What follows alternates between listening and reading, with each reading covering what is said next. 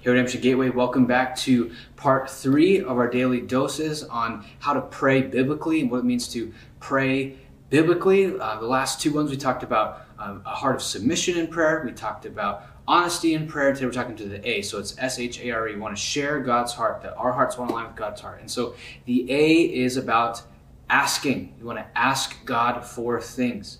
Now, a lot of times, more theologically conservative evangelicals, people like a Gateway, we feel nervous about asking God for things because we don't want to make it seem like we're using God to get his stuff. We're kind of slow to want to ask God for things or ask God for desires we have, because we really want to make sure that we love God for God, not love God for his stuff. And I just want to say, that's probably a good thing to be a little concerned about. I think it's great. We should want God for God. We shouldn't just want God for his stuff. However, that doesn't eliminate the fact that God also gives us other desires, and that there's a whole theme in Scripture about asking God for things and our desires.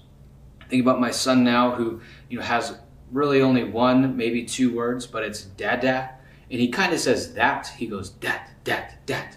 Whenever he wants something, I'll pick him up and he'll point at it and he'll just kind of grunt, and he wants it. And so you walk over there, he holds it, and he throws it on the ground or whatever it is. But every now and then he'll point at something that he can't have, like a phone or an iPad or anything that you shouldn't get drool on because it'll break. And I still love that he points at it and asks, because I like carrying him around and allowing him to touch stuff and learn about his environment. And so, but there's a sense in which I, as his father, don't give him everything he asks for. But I'm not threatened or annoyed that he's asking for things he shouldn't ask for, because if he knew what I knew, he would ask more correctly. But the reality is he doesn't know what I know, so he's going to act pretty stupidly for most of his life. Just like us, when we pray, we ask the Father for things all the time, and we don't know what God knows. And so very often we ask stupidly because we have such a narrow perspective and such a narrow vision of what we need. We don't actually know what we need all the time, but we know what we think we want, we know what we think we need. And so it's up to the Father to decide what is good for us, but it's also part of the relational process that we ask. This is Matthew 7, verse 11. This is Jesus talking. If you then, who are evil, know how to give good gifts to your children, how much more will your Father who is in heaven give good things to those who ask him?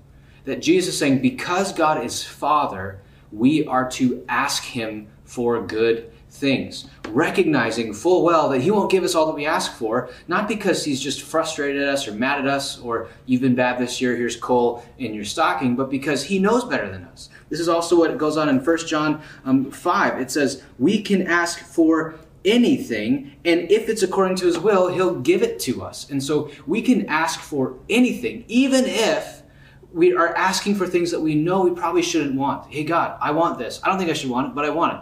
Sometimes God uses those honest asking prayers, even said out loud, to transform the desires of our heart over time. And so Redemption Gateway, what do you want? Have you asked God for it? Because he's a good Father, and he won't give you what you shouldn't have.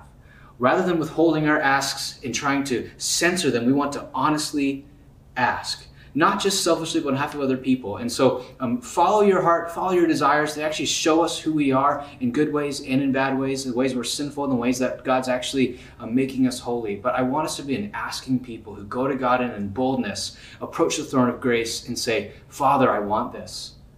Trusting him with the outcome. Thanks, Redemption Gateway. See you tomorrow for part 4 in our How to Pray series.